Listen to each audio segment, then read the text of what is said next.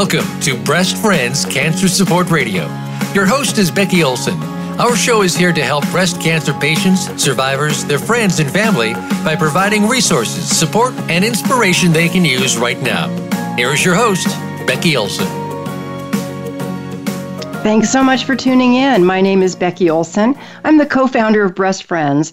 I'm also a 5-time survivor of advanced stage breast cancer, a motivational speaker, and the published author of The Hat That Saved My Life. I'm actually working on my second book right now, which is going to be called Stay in the Light When It's Done. So anyway, we've got a really wonderful guest today, but before I introduce her, I want to talk a little bit about kindness.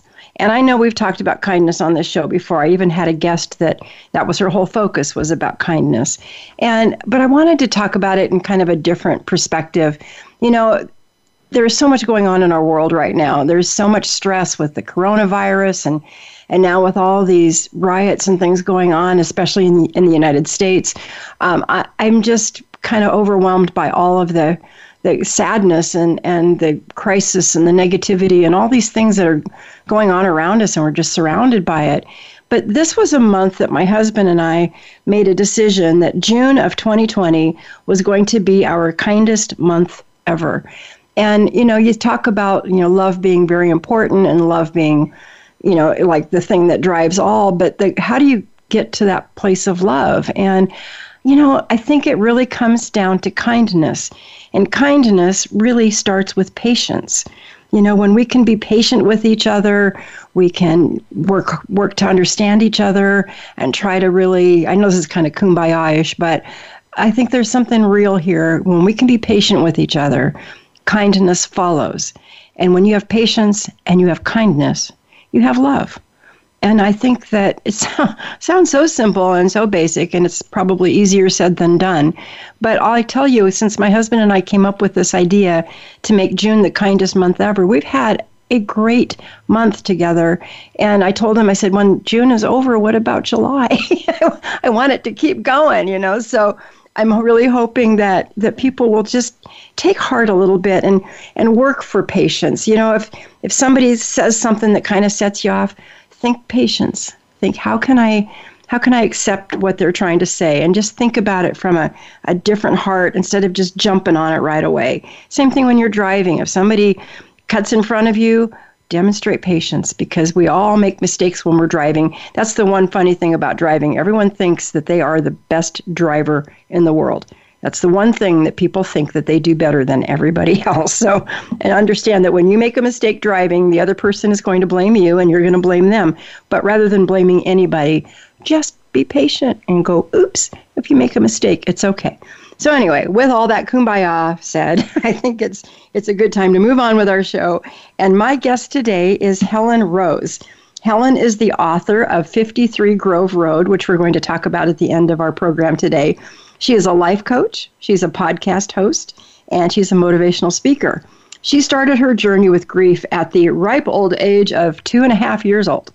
Helen was born to a Greek father, and we were kind of laughing because we've had some great conversations, and this is probably why. Helen was born to a Greek father, as was I, a French mother, and adopted into an Italian family. Now, my mom isn't French, but my mom's Italian and Greek.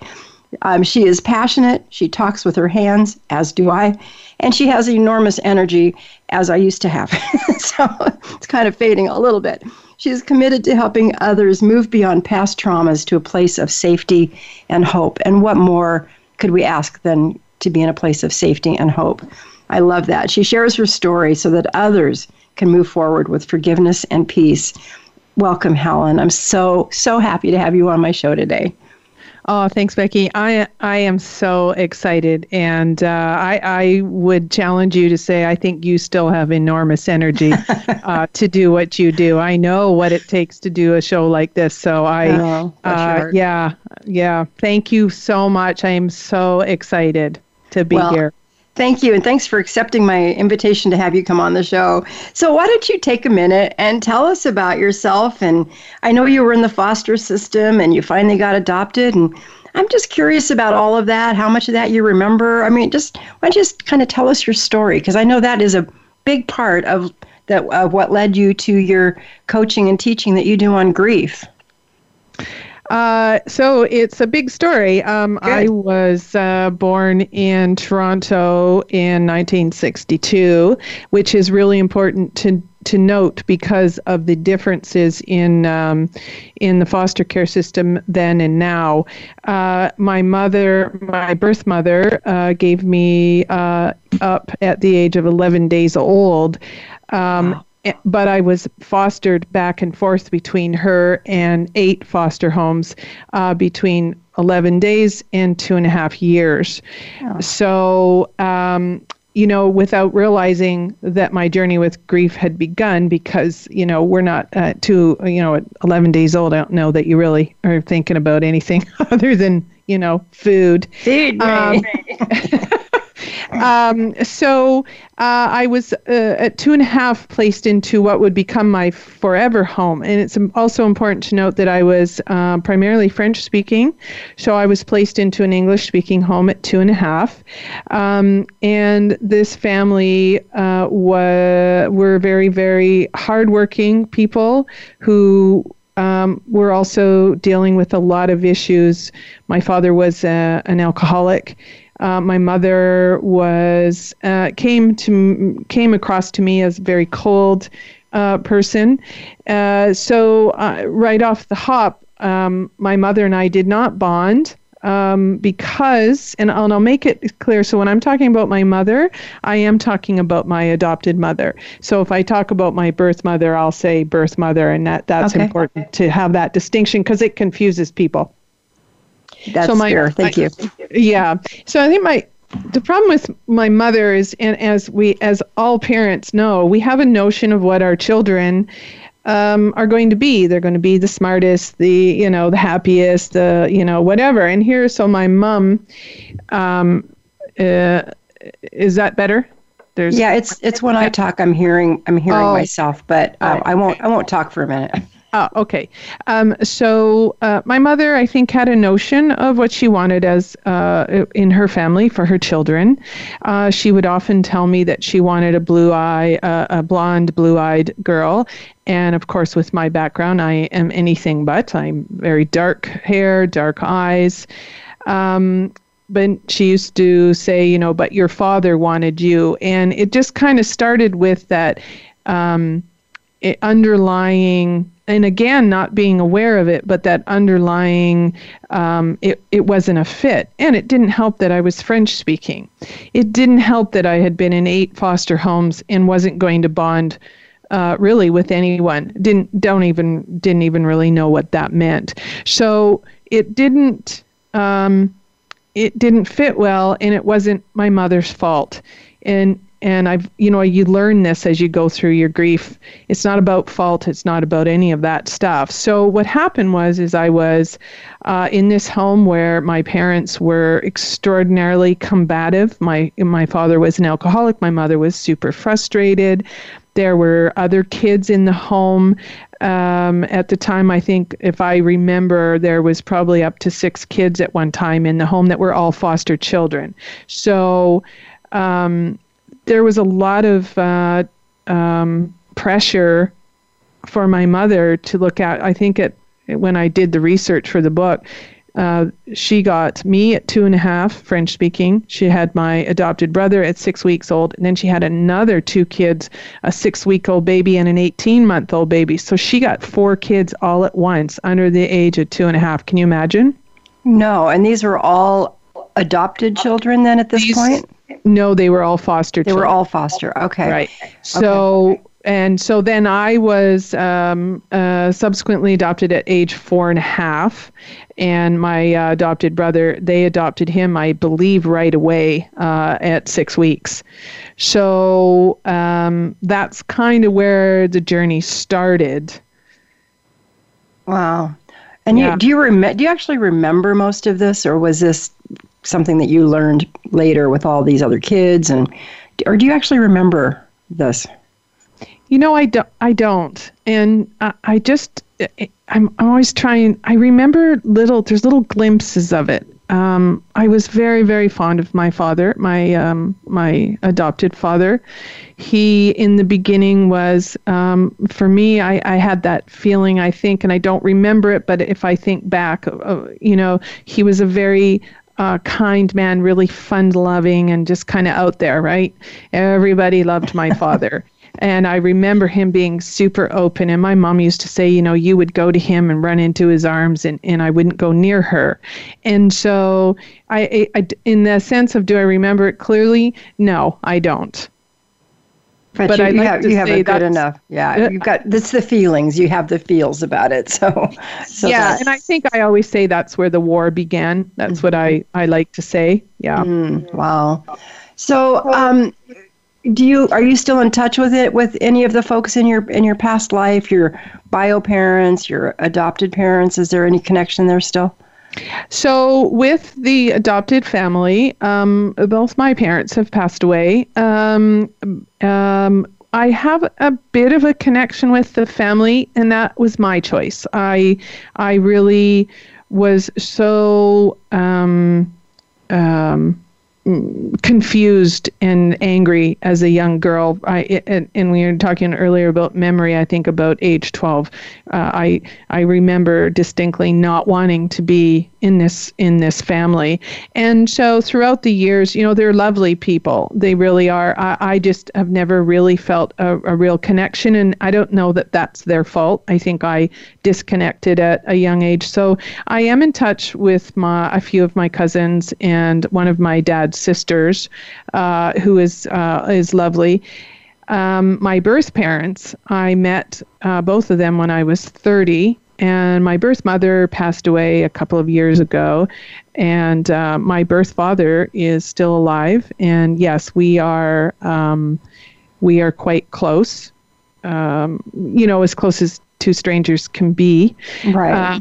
And last September, I spent time in Greece, and I met my Greek cousins, who are absolutely wonderful, wonderful men. And I've met my Greek aunts. And so I'm always kind of on the outskirts of families. I feel that kind of I'm always looking for a connection with them. And, that's what that whole book, and this is what I talk about, and that's what it's all.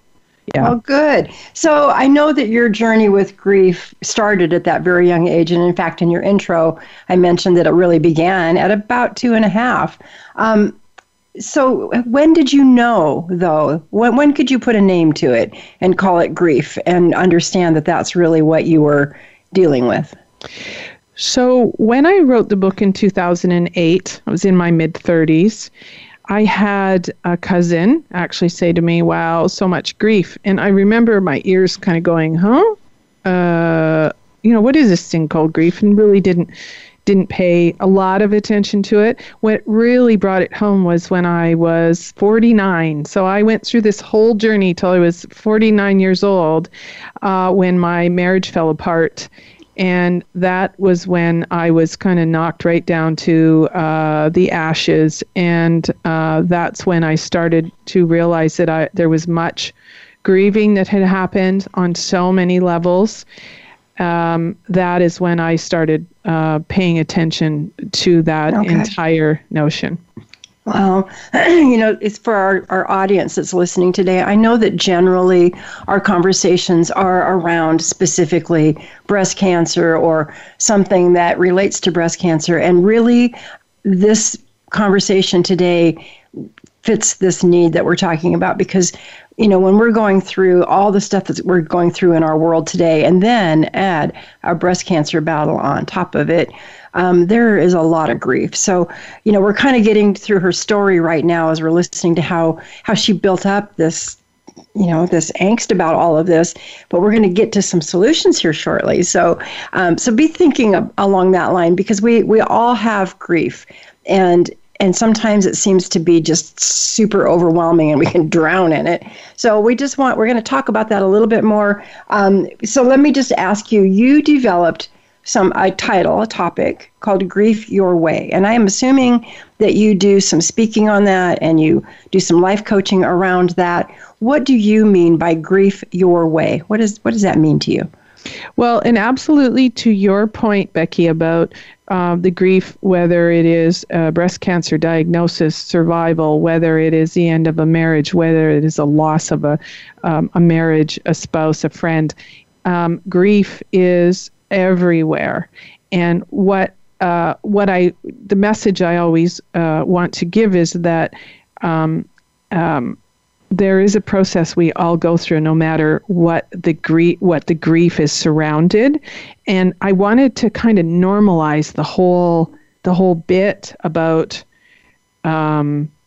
grief. You know what I mean? Like it isn't specific, even though it feels specific to you when you're walking through it and you've become aware of it. It is everywhere, and we don't talk about it enough. We don't give it enough airtime. No pun intended. We don't give it enough airtime that everyone can walk on that path of grief. And what's lovely is if you've walked on it, just the different components about it is you don't know what someone else's journey is, even though you have experienced grief. Does that make sense? It totally makes sense. And I mean, even as simple as something like we talked about earlier, somebody cuts you off in traffic and now you're all upset, right?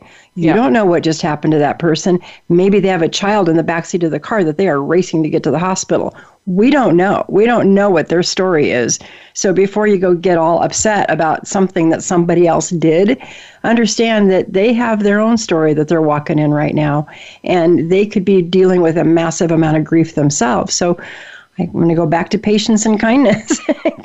go back there. So absolutely, and that was a perfect message that you gave. Was it is about being patient with people, and and we'll talk to more about it. But it is about being patient with someone else's journey of grief. It is about being kind to someone else. We're so judgy as human beings, and everything's just so fast paced and go that we stop to forget we really are on the same journey, but differently.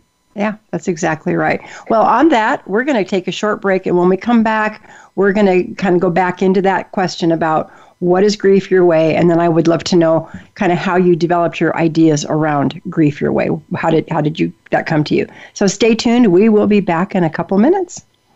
Become our friend on Facebook. Post your thoughts about our shows and network on our timeline. Visit facebook.com/Voice America. Thank you for listening today. Breast Friends needs your support. We rely on donations to keep our doors open and to keep this radio program alive. Please consider making a tax-deductible donation to Breast Friends. You can visit us at breastfriends.org. You can also like us on Facebook at Breast Friends of Oregon. Be sure to tune in to the Voice America Health and Wellness channel every Wednesday at 9 a.m. Pacific Time for Breast Friends Cancer Support Radio. Visit breastfriends.org and contribute today.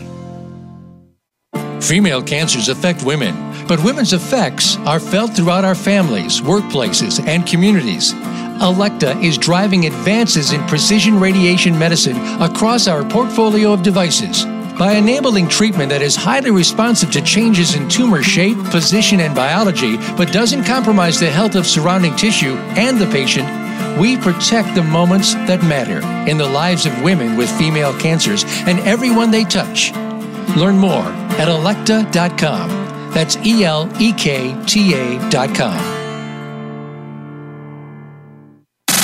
Have you friended us on Facebook yet? Why not? Just go to facebook.com/Voice America or search for the keywords Voice America. Once you are part of our Facebook network, you'll receive daily messages about what's happening with our shows, this week's featured guests, and new happenings at the Voice America Talk Radio Network. And you can add your voice to the always active discussions on our timeline. Just go to facebook.com/Voice America or search for Voice America.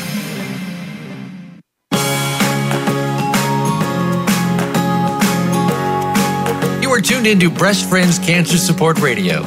To reach the program today, please call us at 1-866-472-5792. Again, that's 1-866-472-5792.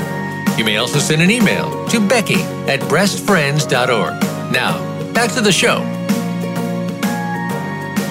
Welcome back to our program. And before we get right back into our subject matter, I wanted to do a quick little plug for something that we're working on. If you love this radio show as much as I hope you do, there are 4 ways that you can get involved in supporting this show. The first one is to share the link to the program with your friends. Let them know you listen to this awesome podcast and you would love to share it with them so that they can listen too. We are on Voice America and several other places, so we're on a lot of different podcast applications. So you can just go search for Breast Friends Podcasts. We come up on whatever your favorite one is probably, and then you can subscribe and you can listen to all of our episodes. So do that. Encourage your friends to do the same thing.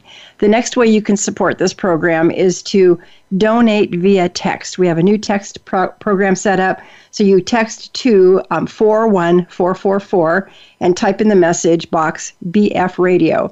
And then that's going to pop open a link. You're going to click the link, and that will tell you can enter your name, the amount that you'd like to donate, make your credit card payment right there via text. They tell us it's 100% secure.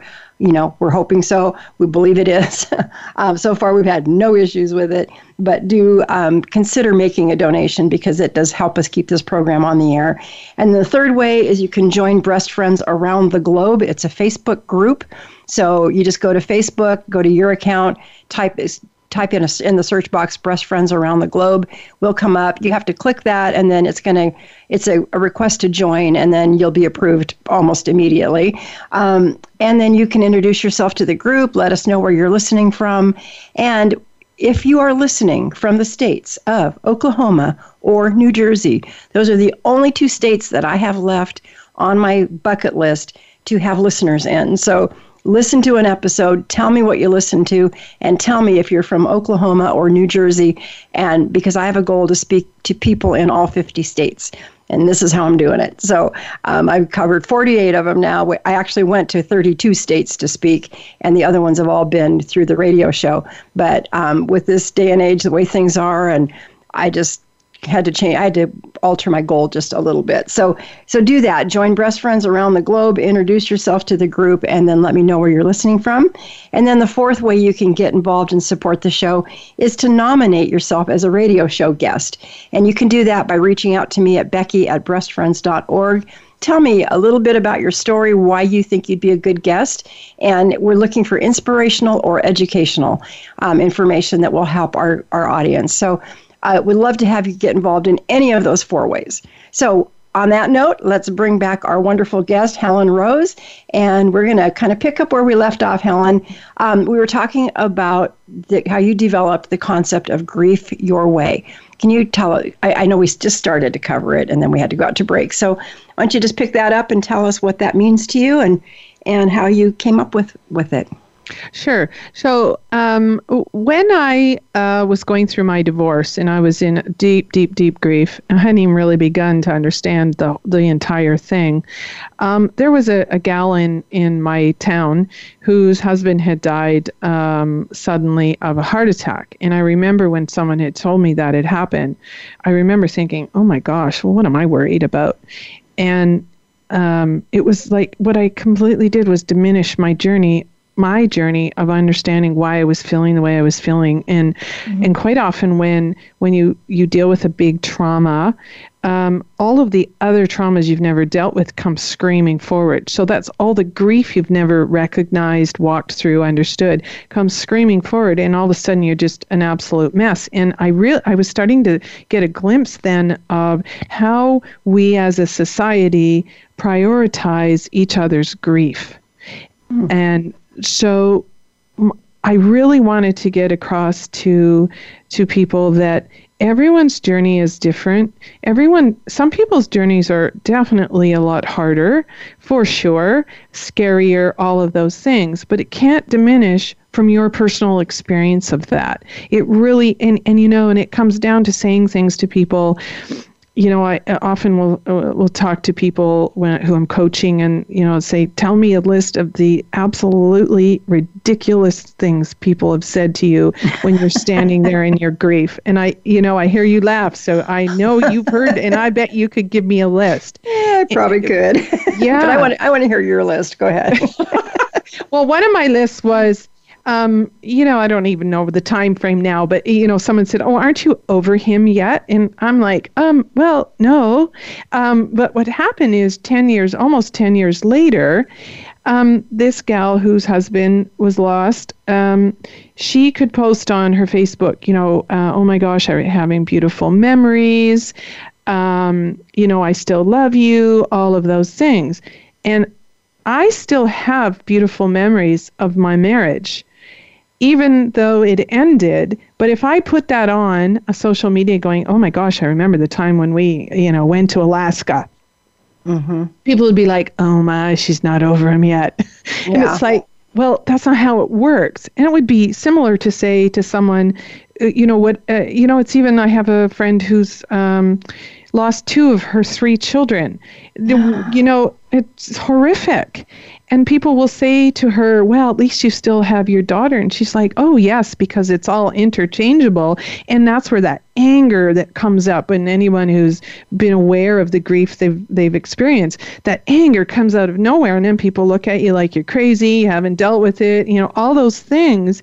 And so it became really evident to me that we really have to gain a better understanding of what that journey feels like. I could not speak to what your journey is, Becky, with living with breast cancer, with the advanced stage of cancer. I can't speak to that. I may be able to maybe understand that all of the frightening parts and all of the bits it is to grief, but I can't speak to that. You would not in turn be able to speak about what it was like to be kind of have the feeling of being tossed between home and home and home and home. Yeah. Right? Yeah. I think when you're talking about your theme today of kindness, it's like we need to learn to be kinder and just be a little, I always say to people when I'm speaking, zip it.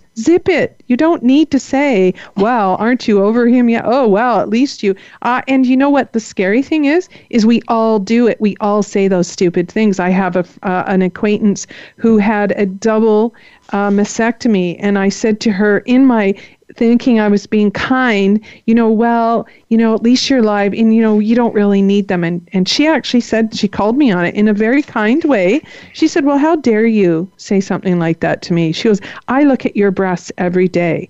And I thought, oh my gosh. So it's just, I want to speak to about bringing the awareness of zipping it because you're trying to be kind. There's no ill intent. I truly believe that there's no ill intent when people are trying to reach out to your pain. So I want to speak to that because you just hit on something that I think is really important. Sometimes in our effort to relate, to sound like we have some kind of an idea of what you're going through, stupid things do come out of our mouths. We've all said them, like as you mentioned. And I think that from the listener's perspective, so, when she said to you, I look at yours all day long, how could you say something so insensitive? I know that the intention was to relate, right? So I think that from that kindness perspective, to give people permission to mess up. We need to give people permission to mess up. I mean, we can correct them gently, lovingly, like your friend did. But I think that if we get mad at everybody for every dumb thing they're going to say to us in our lifetime, it's just going to cause our own internal hurt. And, just being able to say, I know that came from a place that was well-intended, but let me tell you how it made me feel. And just explain it to them, Absolutely. And don't be mad at them for it, but teach them lovingly and, kindly. And, like right now when people say to me, oh, you're such a fighter, you're going to beat this. Well, I love the idea that I'm going to beat this. The chances that I'm going to beat this are pretty slim unless there is a miraculous healing. And I mean, literally a miraculous healing. My doctor's even told me he can't make this go away. All he can do is buy me more time. And so we're just going to keep trying to buy time, until I can't get any more of it. But right. When people say you're a fighter and you're going to beat this, I know their intentions are wonderful and they're thinking from a really, place of respect. I get that. But what it does to me is it kind of invalidates the feelings I actually have around all this, that I want to see my grandchildren grow up. I want to see all my grandchildren that are going to be born. I want to see them all, but chances are that's probably not going to happen. And that's sad for me. And so it kind of takes away that feeling, those feelings that I have. It sort of just invalidates. So I just wanted to share that. But when they say silly, crazy things anyway, love on them. I know that came from a place of good intention, but here's how it made me feel. And you can actually teach people that way, and they don't hate you for it. And I think there's some goodness that can come from that. So I just wanted to add that little piece. No, and you're absolutely right. And that's kind of one of my goals is when I'm speaking to people and I'm coaching people. It's like you have to turn it because it's such a heavy subject, right? This whole grief. Yep. And so what's nice is that if you could turn it into, not to diminish the experience, but a laughable moment where you're like, oh, okay, here they go. And it lightens it. And then what happens is when I'm speaking to people that maybe they'll become more aware of when they're speaking to someone. I think the problem with that piece is they don't know what to say. They don't want to, first of all, can't deal with the emotion. They don't know what to say. They feel helpless too. And I think if we recognize that this whole bit about grief and each one of our different experiences with grief is a community held experience. Yeah.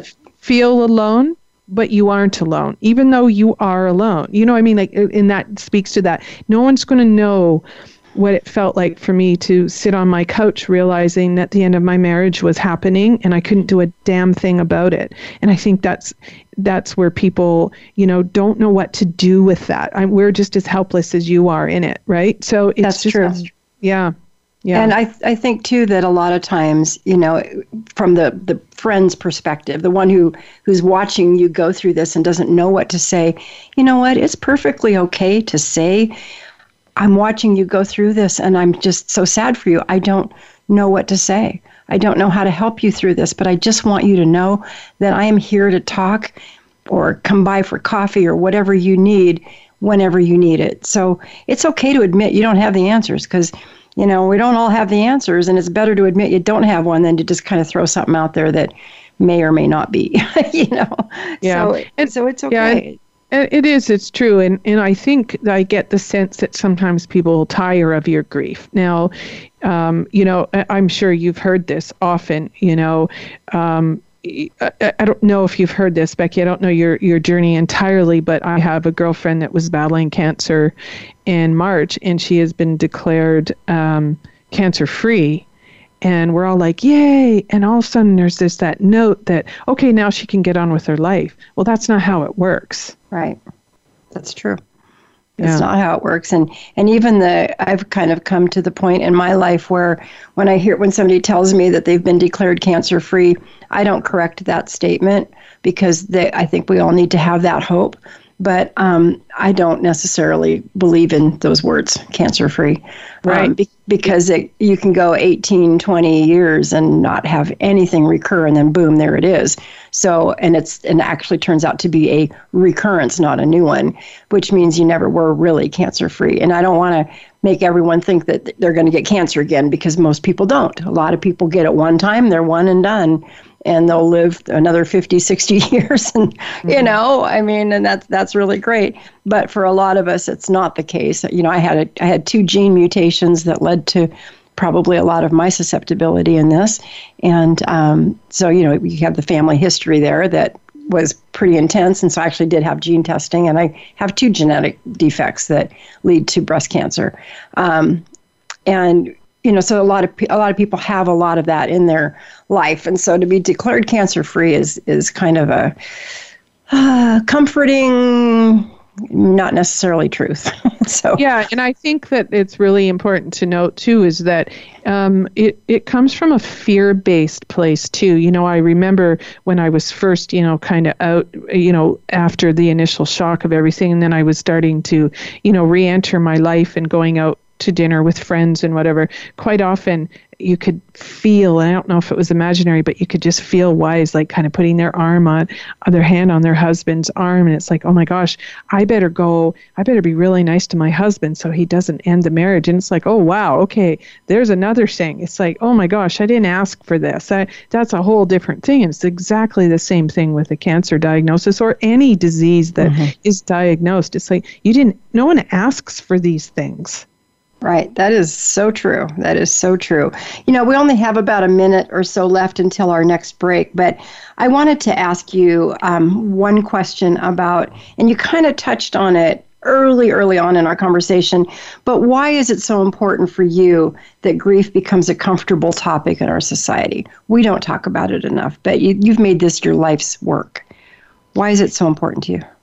It is so important for me to have an understanding, so I kind of felt like I was always floating in nothingness most of my life. I didn't fit in somewhere.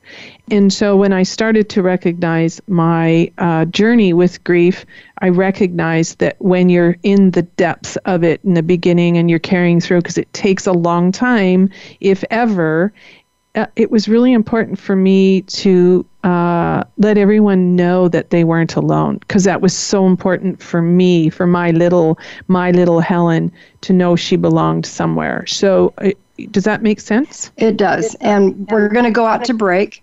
When we come back, we're going to talk a little bit about some specific steps to overcoming grief.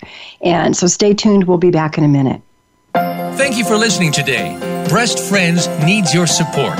We rely on donations to keep our doors open and to keep this radio program alive. Please consider making a tax-deductible donation to Breast Friends. You can visit us at breastfriends.org. You can also like us on Facebook at Breast Friends of Oregon. Be sure to tune in to the Voice America Health and Wellness channel every Wednesday at 9 a.m. Pacific Time for Breast Friends Cancer Support Radio. Visit breastfriends.org and contribute today. Female cancers affect women, but women's effects are felt throughout our families, workplaces, and communities. Electa is driving advances in precision radiation medicine across our portfolio of devices. By enabling treatment that is highly responsive to changes in tumor shape, position, and biology, but doesn't compromise the health of surrounding tissue and the patient, we protect the moments that matter in the lives of women with female cancers and everyone they touch. Learn more at electa.com. That's ELEKTA.com.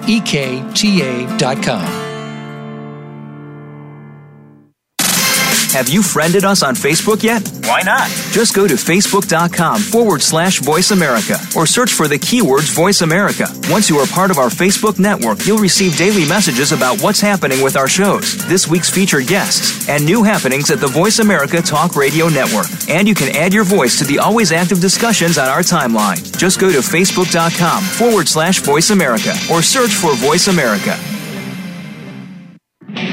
Are you finding your frequency? It can be described as that space between failure and success. It's the future of digital media. It's finding your voice. It's engaging topics, content, and ideas. Jeff and Ryan discuss the digital media space and all of its aspects. It's about making the mistakes, taking the chances, summoning the intestinal fortitude to step out of your comfort zone, and discovering what you can accomplish when you decide to try, decide to learn, decide that you have something to say, and find your frequency. Live Fridays at 12 noon Pacific Time, 3 p.m. Eastern Time on the Voice America Variety Channel.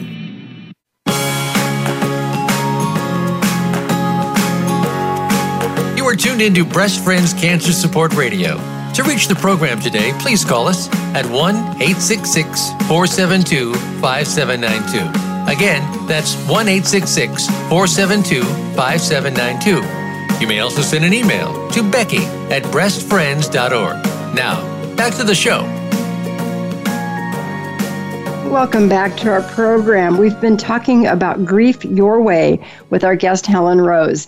And Helen, before we went out to break, we were talking about, just why is talking about grief so important? But I really want to get to some nitty-gritty stuff here that our listeners can, when they're done with this call or done listening to this interview, they can go, Wow, I love that idea. I can do that.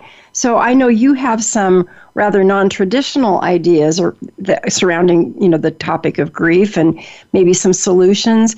What are some of your best tips that you can share with our audience today on processing grief, setting it aside? What can you tell our audience? Just some couple little snippets of good advice.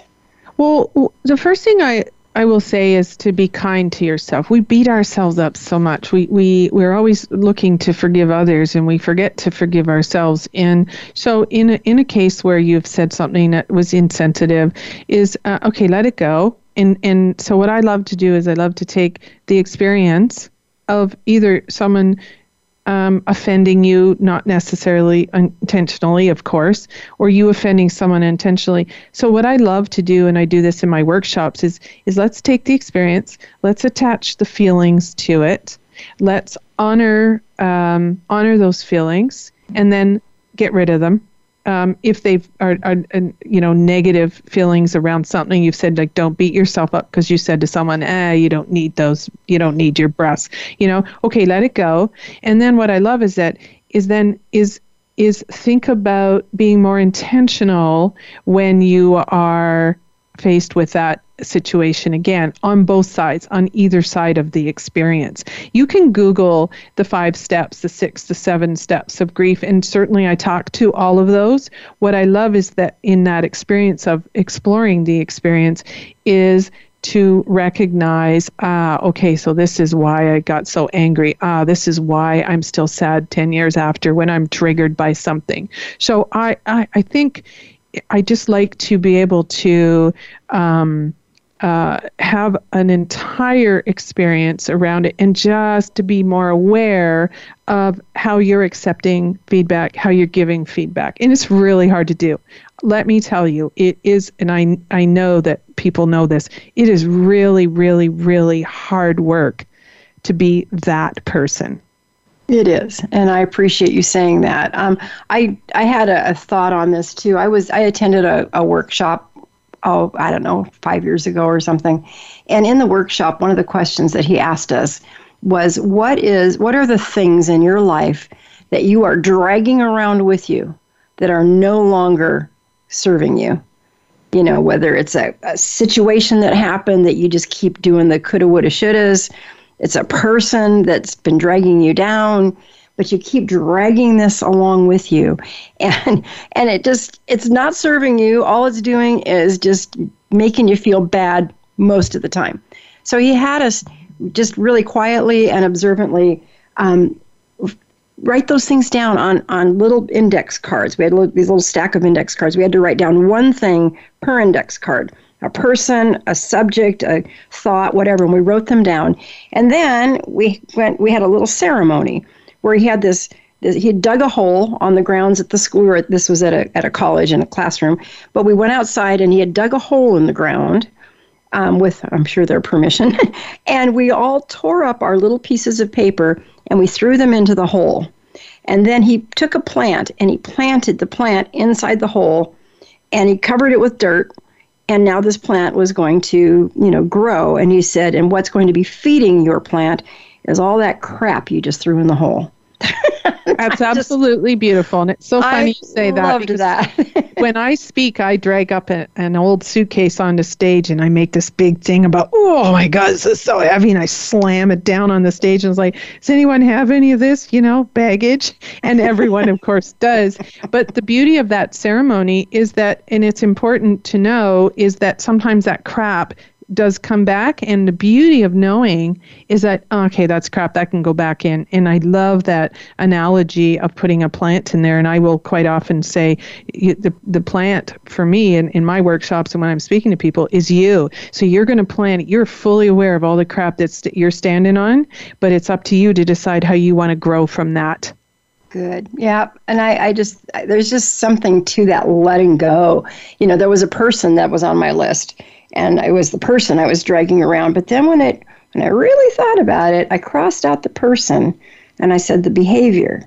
It wasn't the person. I mean, the person is just a person, but it was the behavior that this person demonstrated to me. And it was all those reminders of the different things that she did to me in my life. And I drug that around with me for all these years. And I was actually able to find forgiveness for the person, because it wasn't the person I wanted to throw into the hole. It was the behaviors of the person I wanted to throw in the hole. And Absolutely. it really put a different perspective on it for me. And there's actually been healing between me and that person now because of that. So absolutely. Because after all, we all do something that could offend someone intentionally or not. Absolutely right. And isn't that beautiful when you get to that place of forgiveness?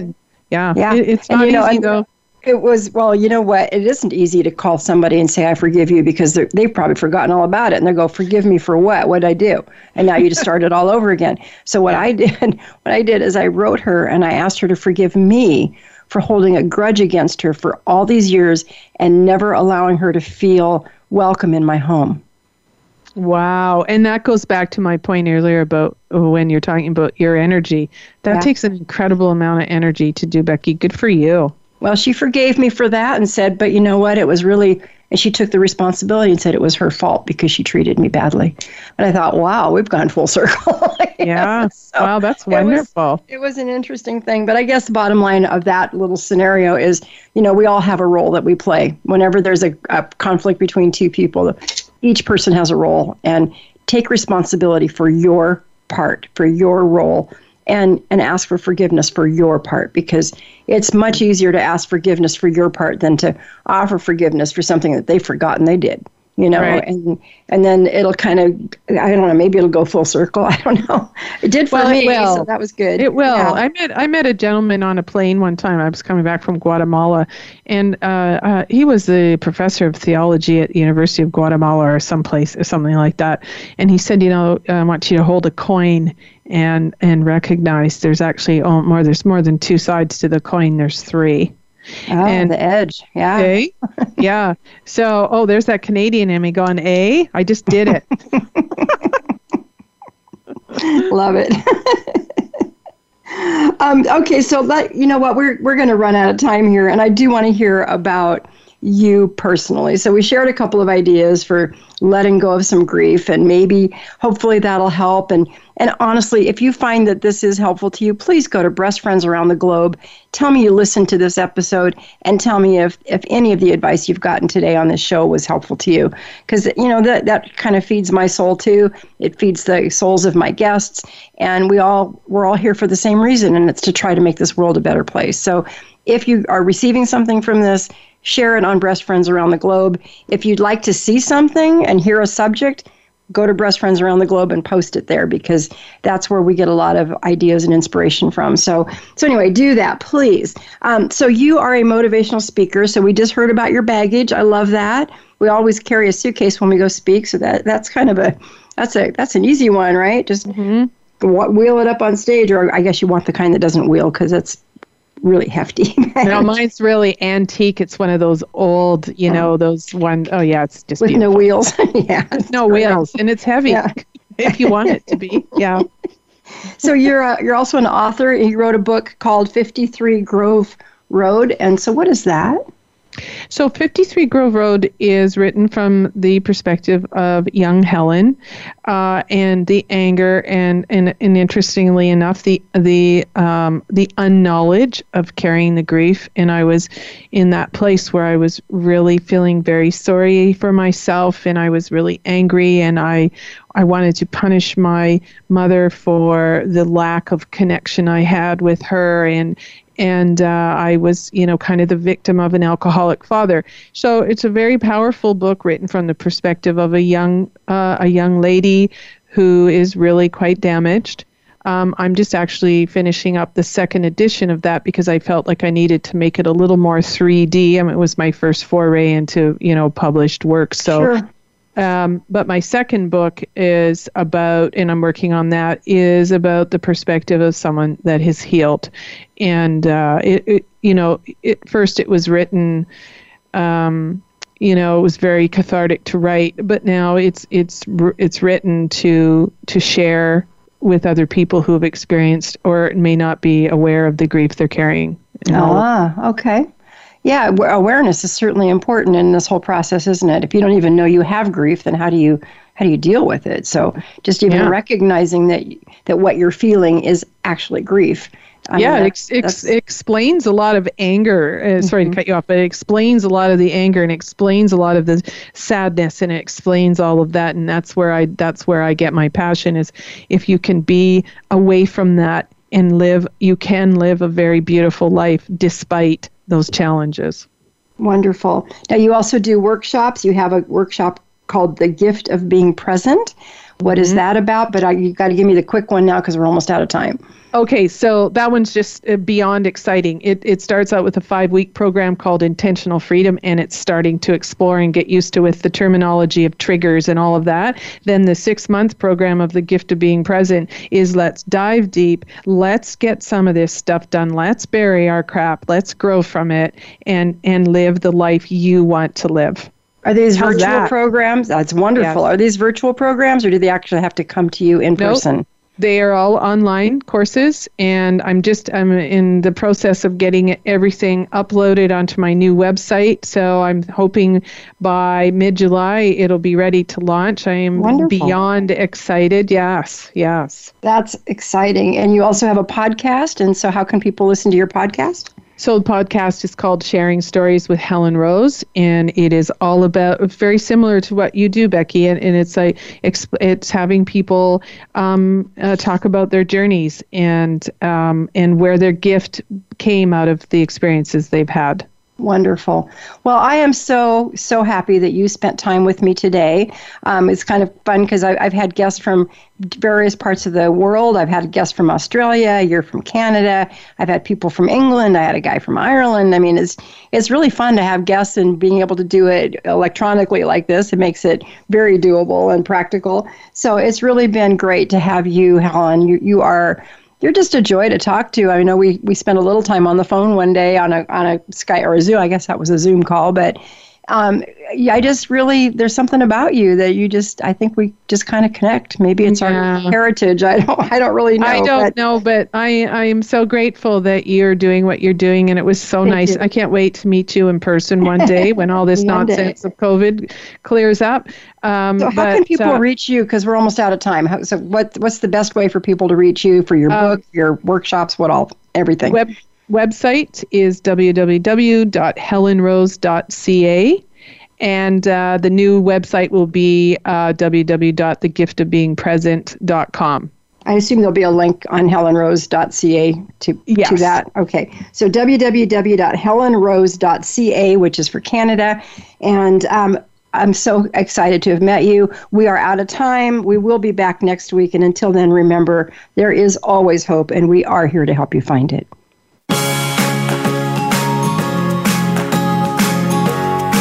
Thank you for listening to Breast Friends Cancer Support Radio. Please join Becky Olson again next Wednesday at 12 o'clock noon Eastern Time, 9 a.m. Pacific Time on the Voice America Health and Wellness Channel. There is always hope, and we are here to help you find it. We'll talk again next time.